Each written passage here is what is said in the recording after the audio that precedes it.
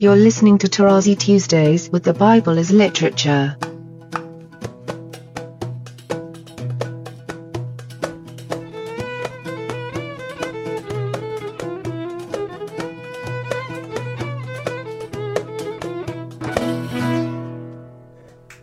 Hi, this is Father Mark Boulos, and you are listening to Tarazi Tuesdays with the Bible as Literature podcast.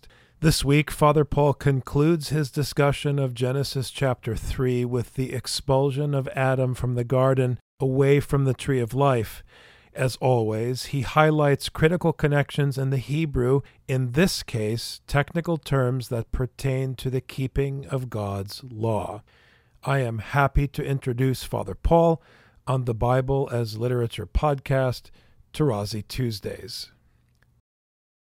Then the Lord God said, Behold, the man, again, this Adam, has become like one of us. But here again, we have a trick. Knowing good and evil, that's what he wanted. He wanted to be like God, to be the judge of everything. But then comes the punishment. And now, lest he put forth his hand and take also of the tree of life and eat and live forever. Very important. And this will join what I said earlier about life being the result of the blessing of God. In other words, in each generation, he allows it to continue. And this is expressed through the other tree. That is the importance of the two trees in the middle of the garden. You decided to eat from that tree, which was not allowed for you. Now I'm not going to allow you to eat from the tree of life. Once more, life is not, it is there in Scripture. Obviously, around you in actuality, it's through nature, it is there. But we're talking scripturally, that it is granted through God, and that will be the step that will prepare us to the law, which is the bread of life. But for the time being, the result is man. The man shall never be a God. No way.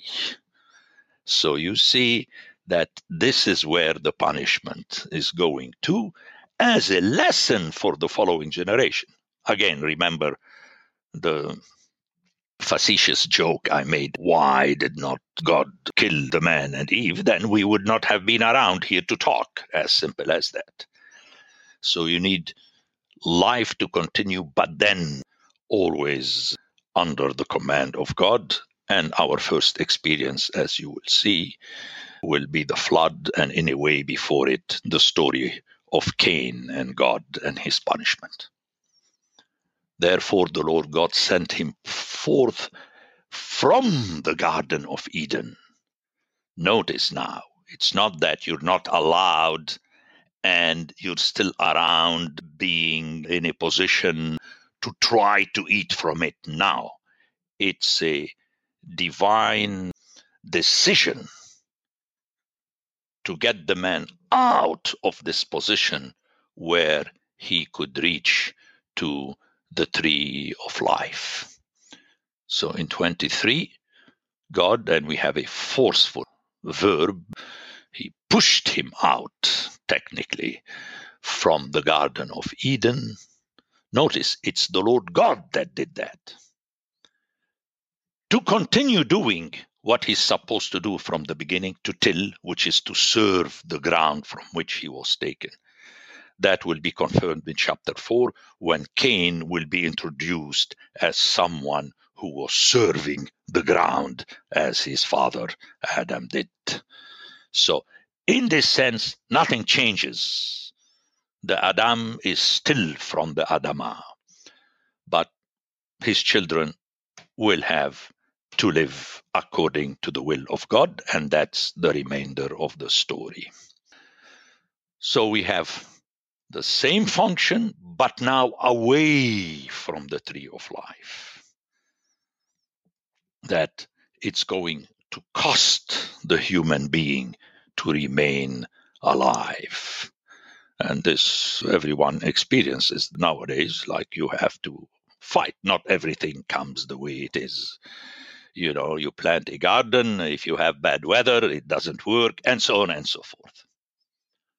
And in 24, we have a push instead of sent forth that is already forceful in Hebrew without getting into the original. In 24, he drove out, which is an even more forceful verb, garash, and like he pushed him out. And you have it in chapter 4. I'm mentioning this because already here in the phraseology, we are preparing for chapter 4, meaning Cain. In 4:14, we hear, "Behold, thou hast driven me this day away from the ground, and from thy face I shall be hidden, and shall be a fugitive and a wanderer on the earth, and whoever finds me will slay me." And this verb, garash, the first two letters are the root from which we have ger, a stranger, and so on. But since it is too much of Hebrew, unless you ask me at the end, I'll talk about it. But I wanted my hearer to understand that I'm trying to push into their ears and through their ears, their mind, the original text. And at the east of the Garden of Eden, he placed the cherubim. This east is very important. It's the second time after the east of the garden. The garden was in the east. We have again here the east. And then the people who built the city and the tower also congregated at the east. I discuss this profusely in the book. Very important, this connection. So he placed the cherubim there. And placed is very interesting because it is the verb shakan, in other words, to make reside, to stay. Shakan is to reside. Usually it is used when you have a building, because in the tent you keep moving. But shakan is if you like to fully settle. Okay, so he made the cherubim settle there, which means it is for the ages, and a flaming sword which turned everywhere. And notice the reason for all that, all the aim, is to guard, but let's hear it in the original, to keep, which is the verb shamar. Remember, the man was supposed to keep the ground and later to keep the law.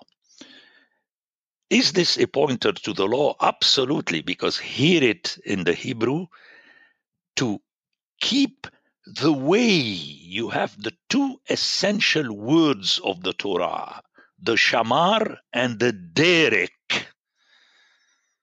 Remember, how do you keep the law? By walking the derek of the law.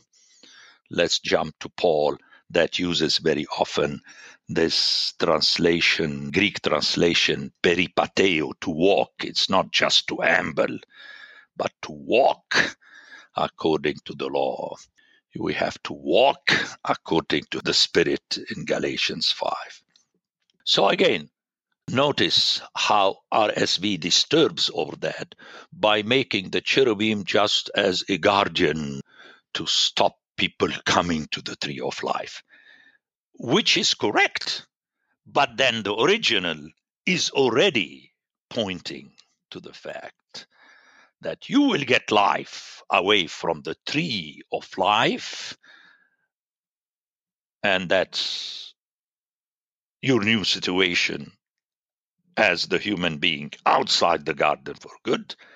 But the text is preparing you, somehow offering you a way out of the impasse if you keep shamar, the derek of the Torah, which becomes your new way of life. So you see how the curse is already preparing for the law, and anyone who has heard at least once Leviticus and Deuteronomy will guess that even without my presentation, where we have two lengthy passages about the two ways, the way at the end of which you get the blessing and the other way at the end of which you get the curse. And the curse is destruction, death by fire, famine, and so on and so forth. Which means that here God becomes the enemy of man, which is picked up in Isaiah 63:10 and Micah 2:8. And these two texts are specifically related to God punishing his people for having been disobedient. And that is really something, especially nowadays, we have to make the effort to understand, because people are very much hallmarkly, if I would say so, that God is good. How could he do that? You remember the stupid discussions about the earthquake. Is God is good? Why do we have earthquakes? And so on and so forth. God is the judge. He gives you your life as a judge. And if you don't live according to his judgment, then even if you are a god in Psalm 82, you will be slain by him as a human being. Very important to remember that.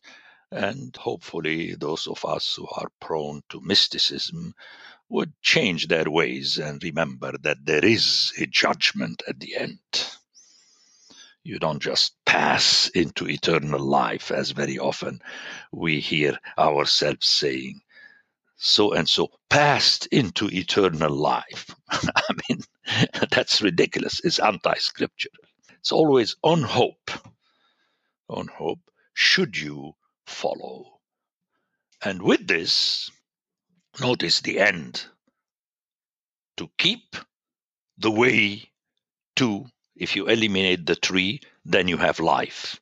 To keep the way that leads to life, and you are already in the 5th book of the Torah, which is the book of Deuteronomy, after which we have the beginning of the story of the biblical Israel in the biblical land of the promise. So you see how scripture is structured, which brings me to remind my hearers that ultimately it was written in tandem, by the same authors, and it keeps rehashing the same message. Remember, we have 4 prophets, we have 4 gospels, and so on and so forth. And with this, the situation of the garden is closed, but the Toledot of heavens and earth do not stop there.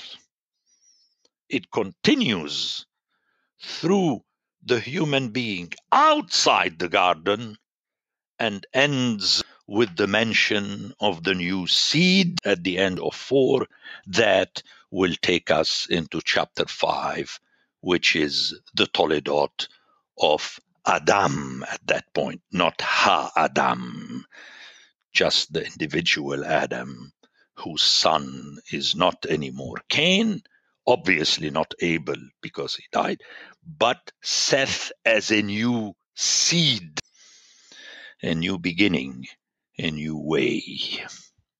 And that's how it continues.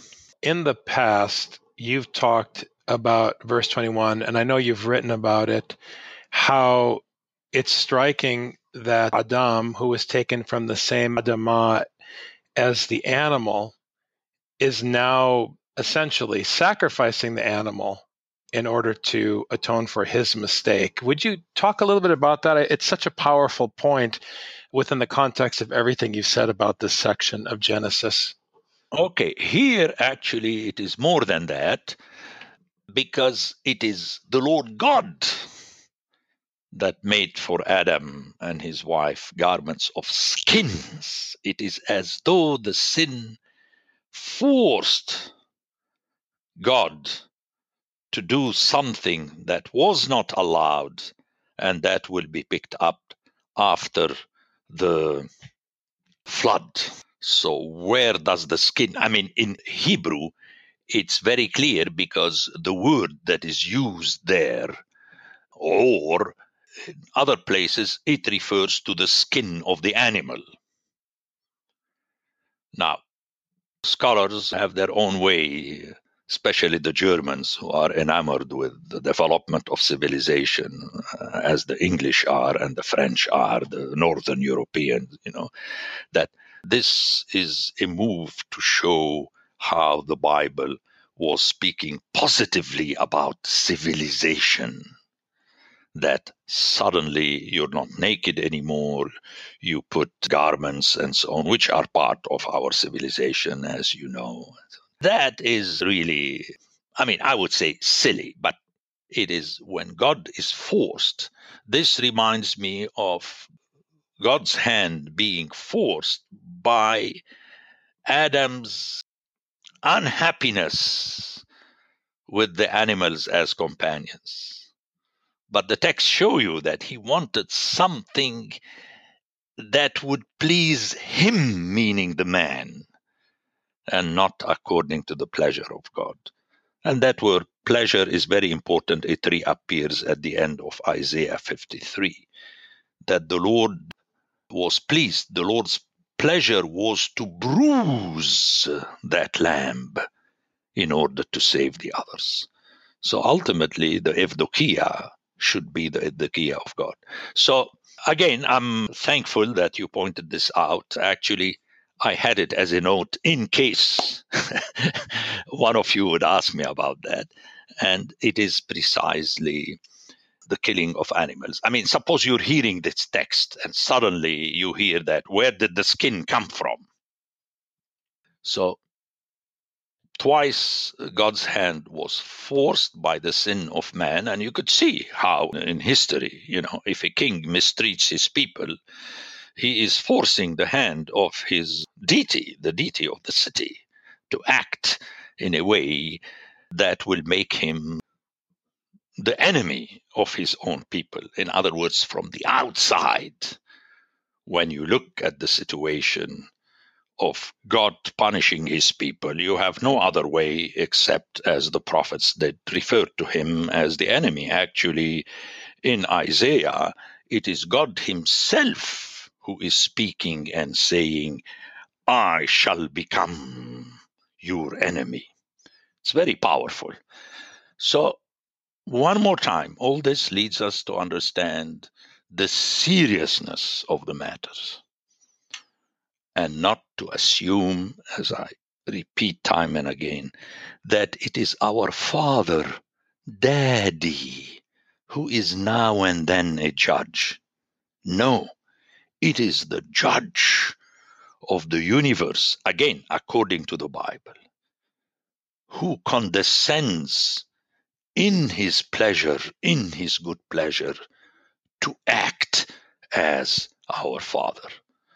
Because obviously he's not our Father, definitely in Scripture. I'm not speaking about the other gods, but in Scripture, he made the human beings out of the ground. There is no possibility for two ways about it. He is from a completely different fabric, but not philosophically, rather factually, actually, or according to me, functionally. He judges. The human being is on no way judge. And even the gods that are also by definition judges are judged by the scriptural God in Psalm 82. That is the function of God, because the moment he stops being a judge, then we have no hope for righteousness, and this is a big deal in Romans chapter 3. Again, in the original. If God is not just in his judgments, then we have no hope in righteousness. The Bible as Literature is a production of the Ephesus School Network.